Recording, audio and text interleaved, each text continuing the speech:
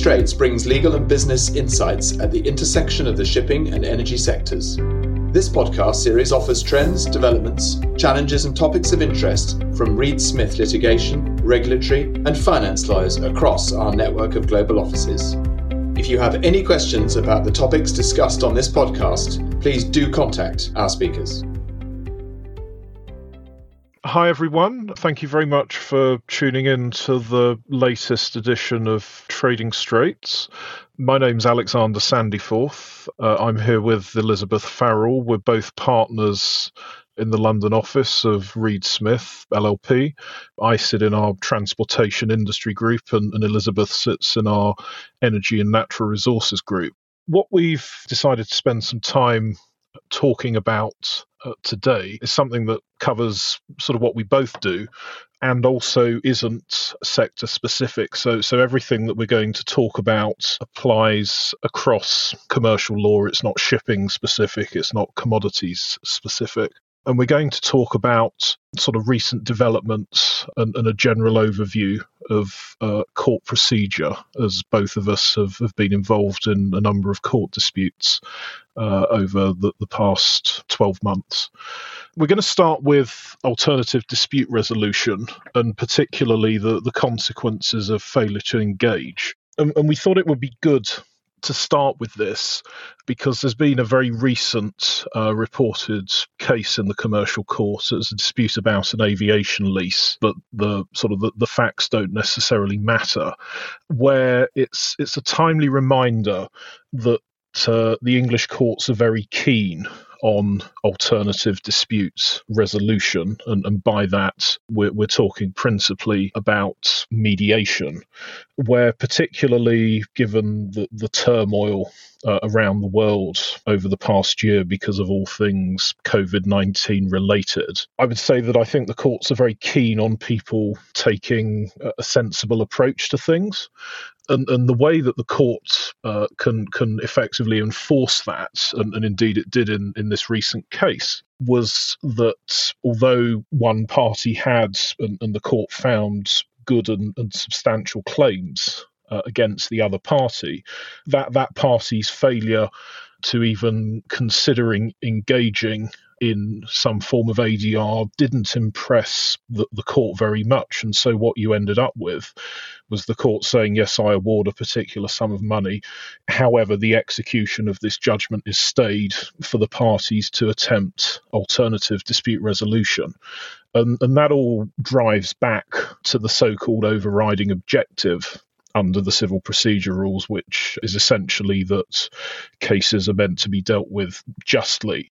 So really, it's just a reminder that because everything has been so unusual over the past year, even if you have potentially clearly very good claims, you still can't ignore ADR on that basis.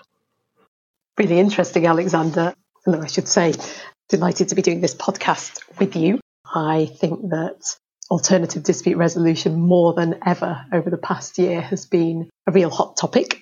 I've had a lot of questions by clients, both bringing and defending claims, wondering to what extent the court is going to encourage them into settlement and where in the court process, once proceedings have begun, settlement might be, or settlement attempts might be sort of appropriately attempted. And what I've seen from the commercial court is a real drive to encourage parties at least to talk about the possibility of alternative dispute resolution in the sense of potential mediation, and also making commercial court judges available, although I don't think this is very often taken up by parties, but making commercial court judges available for early neutral evaluation, which is similar to a mediation in that it's a process that's won't result in a binding judgment, but it means a commercial court judge, not the one dealing with any aspect of the case for the commercial court, will look at parties' submissions and give the parties a view as to how they would decide the case or a particular aspect of the case if a case were to be heard before them. I'm not aware of anybody, say, maybe once, several years ago, having taken up that possibility, but it exists, and it's something that has been mentioned at case management conferences in a couple of cases that I've been involved with in the last 12 months. I'm also conscious that the standard form of directions order, certainly in the commercial court now, requires or suggests that the parties might want the court to order that the parties report to them at a particular stage in the case, and it usually after witness statements have been exchanged, as to whether the parties have engaged in alternative dispute resolution, and if not, then without prejudice to privilege that might have attached to those discussions, why it's not been possible to engage in alternative dispute resolution. So it at least is a way of forcing parties to consider the possibility of settlement partway through the case. Another really hot topic in the world of commercial dispute resolution, both arbitration and court, is witness statements, the taking of witness evidence. It's something that all in-house lawyers should be really conscious of, because it requires a change to the way in which witnesses are handled from the earliest point in a dispute arising. The change in the courts, in the business and property courts, has come through the introduction of Practice Direction 57AC, snappily titled, which came into effect on the 6th of April this year, 2021. That practice direction has been brewing for quite some time. I think it was first an initiative amongst commercial court judges and then expanded to become a broader business and property court initiative, introduced by judges who had been on circuit in the Crown Court and so have experience of witnesses giving evidence in chief, giving oral evidence at trial, rather than having all their evidence in chief written down in a witness statement. And there's a real, completely justified concern by judges in civil cases and by arbitration tribunals that they have for years now been presented with evidence in chief in the form of written witness statements, which can often be very, very lengthy and have had probably too much involvement by lawyers, by which I mean that they have been drafted by lawyers having reviewed the documents in the case and then discussed with the witness, sort of going through the documents with the witness, and that can damage an honest witness's true recollection of events. There's a very similar drive in arbitration to try to encourage people to take witness evidence in a way which is aligned with the new practice direction, or happens to be aligned with the new practice direction from the courts, the English court. And that's reflected and driven by the same concerns about the evidence of witnesses being corrupted or overly influenced by their knowledge of documents in the case, of perhaps the client company's party line on the case. So the ICC has produced a report on the accuracy of fact witness evidence in international arbitration, which deals with how to prepare witness evidence without altering witnesses' memories. That is a really useful document that I would encourage anybody involved with taking witness evidence to read. It's really all about how, in any case, the way that witness evidence is prepared can enhance the reliability of the evidence in the eyes of an arbitration tribunal or in the eyes of the courts. And I think, Alexander, you may be more familiar with dealing with LMAA cases than I am, but I know that the LMAA's latest edition of the rules have taken some inspiration from the court's new practice direction.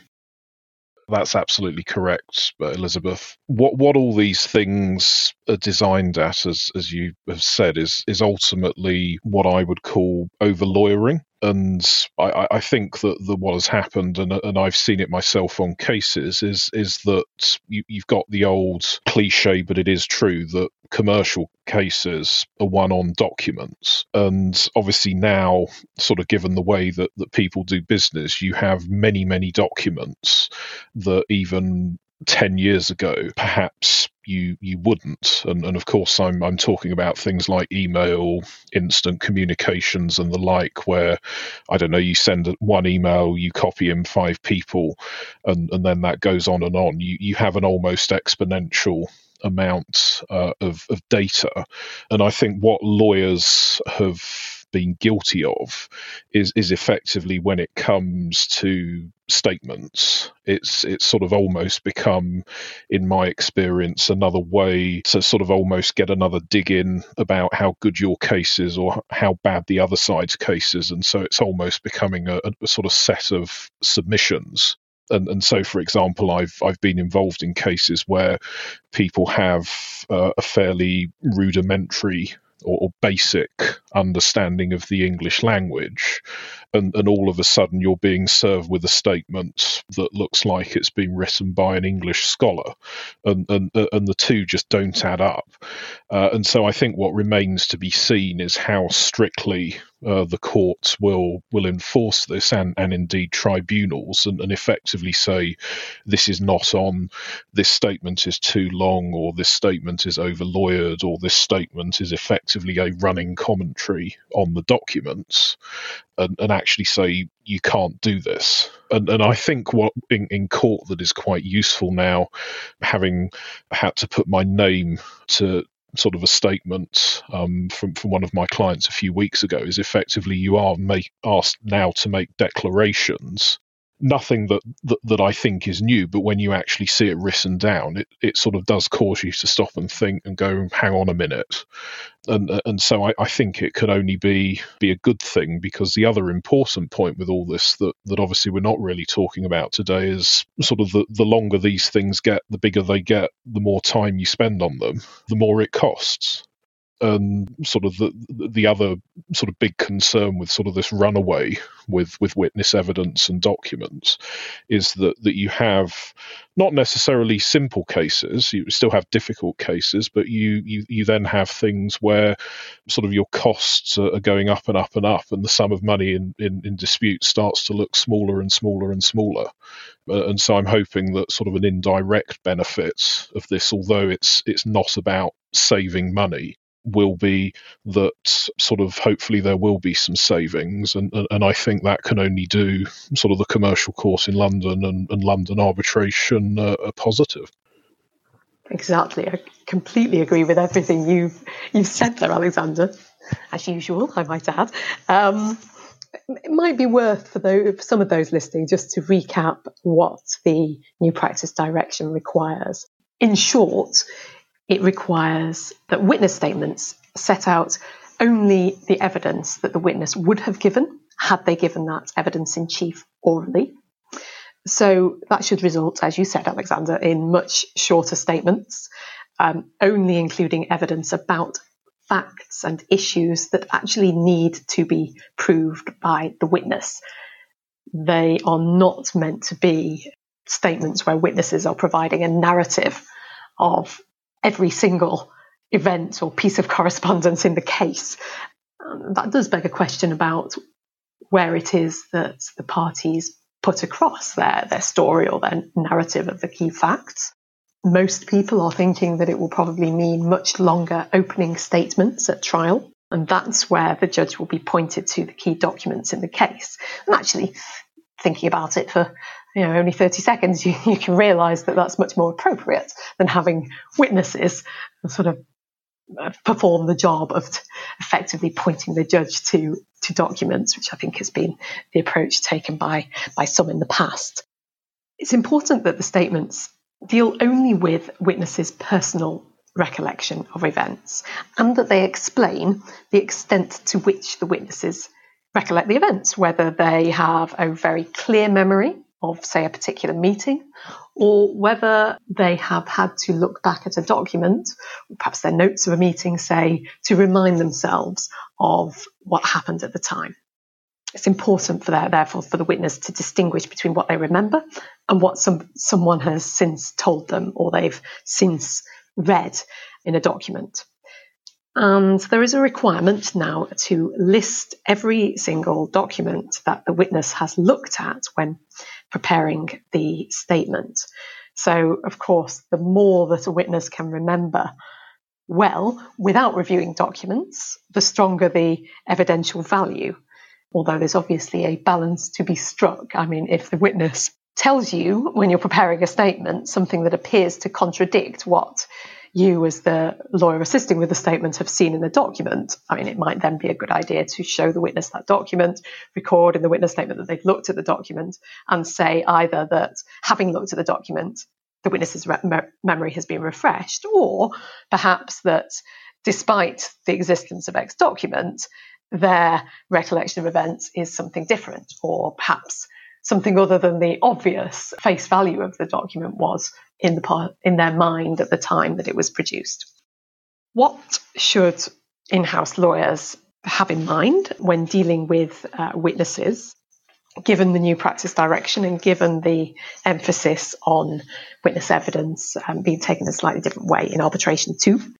Well, most important thing to note, and I know many people will instruct external counsel at an early stage, and of course we'd encourage that.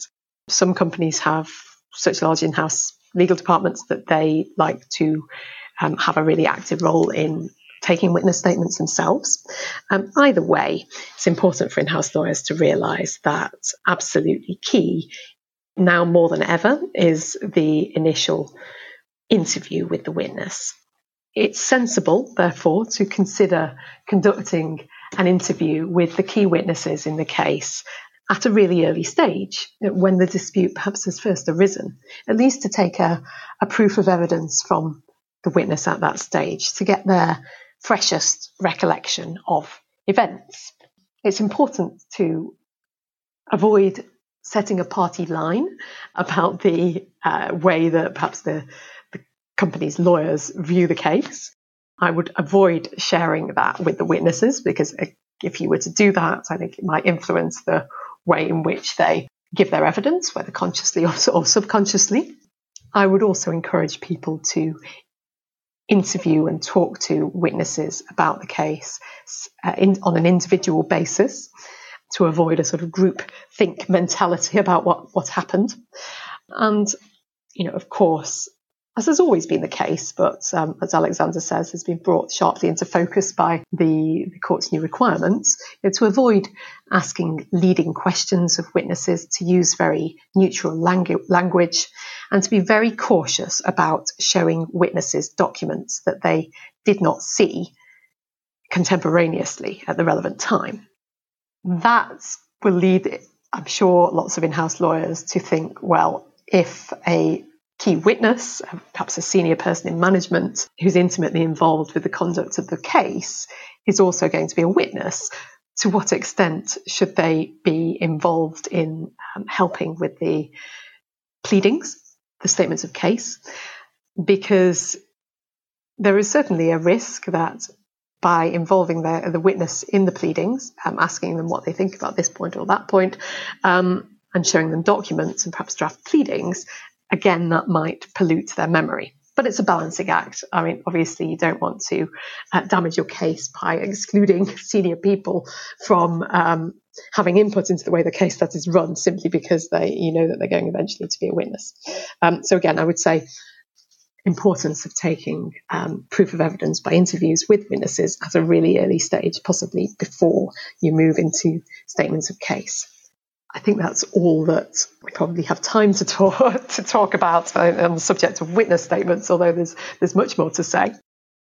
Okay, right. So thank you very much for listening, everyone. This is the end of the first of two podcasts that Elizabeth and I have done. The next one is continuing with the court /litigation/arbitration theme. And next time we'll be talking about disclosure, and in particular the disclosure pilot that is ongoing in the Business and Property Courts, but not the Admiralty Court. At the moment, Elizabeth's got some tips for in-house lawyers, and also we're going to say a little bit about remote hearings as well, and our experiences of those. So once again, thank you very much for listening. Thank you. Trading Straits is a Reed Smith production. Our producer is Ali McArdle. For more information about Reed Smith's energy and natural resources or transportation practices, please email tradingstraits@reedsmith.com. You can find our podcast on Spotify, Apple, Google, Stitcher, and reedsmith.com, and our social media accounts at Reed Smith LLP on LinkedIn, Facebook, and Twitter. This podcast is provided for educational purposes. It does not constitute legal advice and is not intended to establish an attorney-client relationship, nor is it intended to suggest or establish standards of care applicable to particular lawyers in any given situation. Prior results do not guarantee a similar outcome. All rights reserved.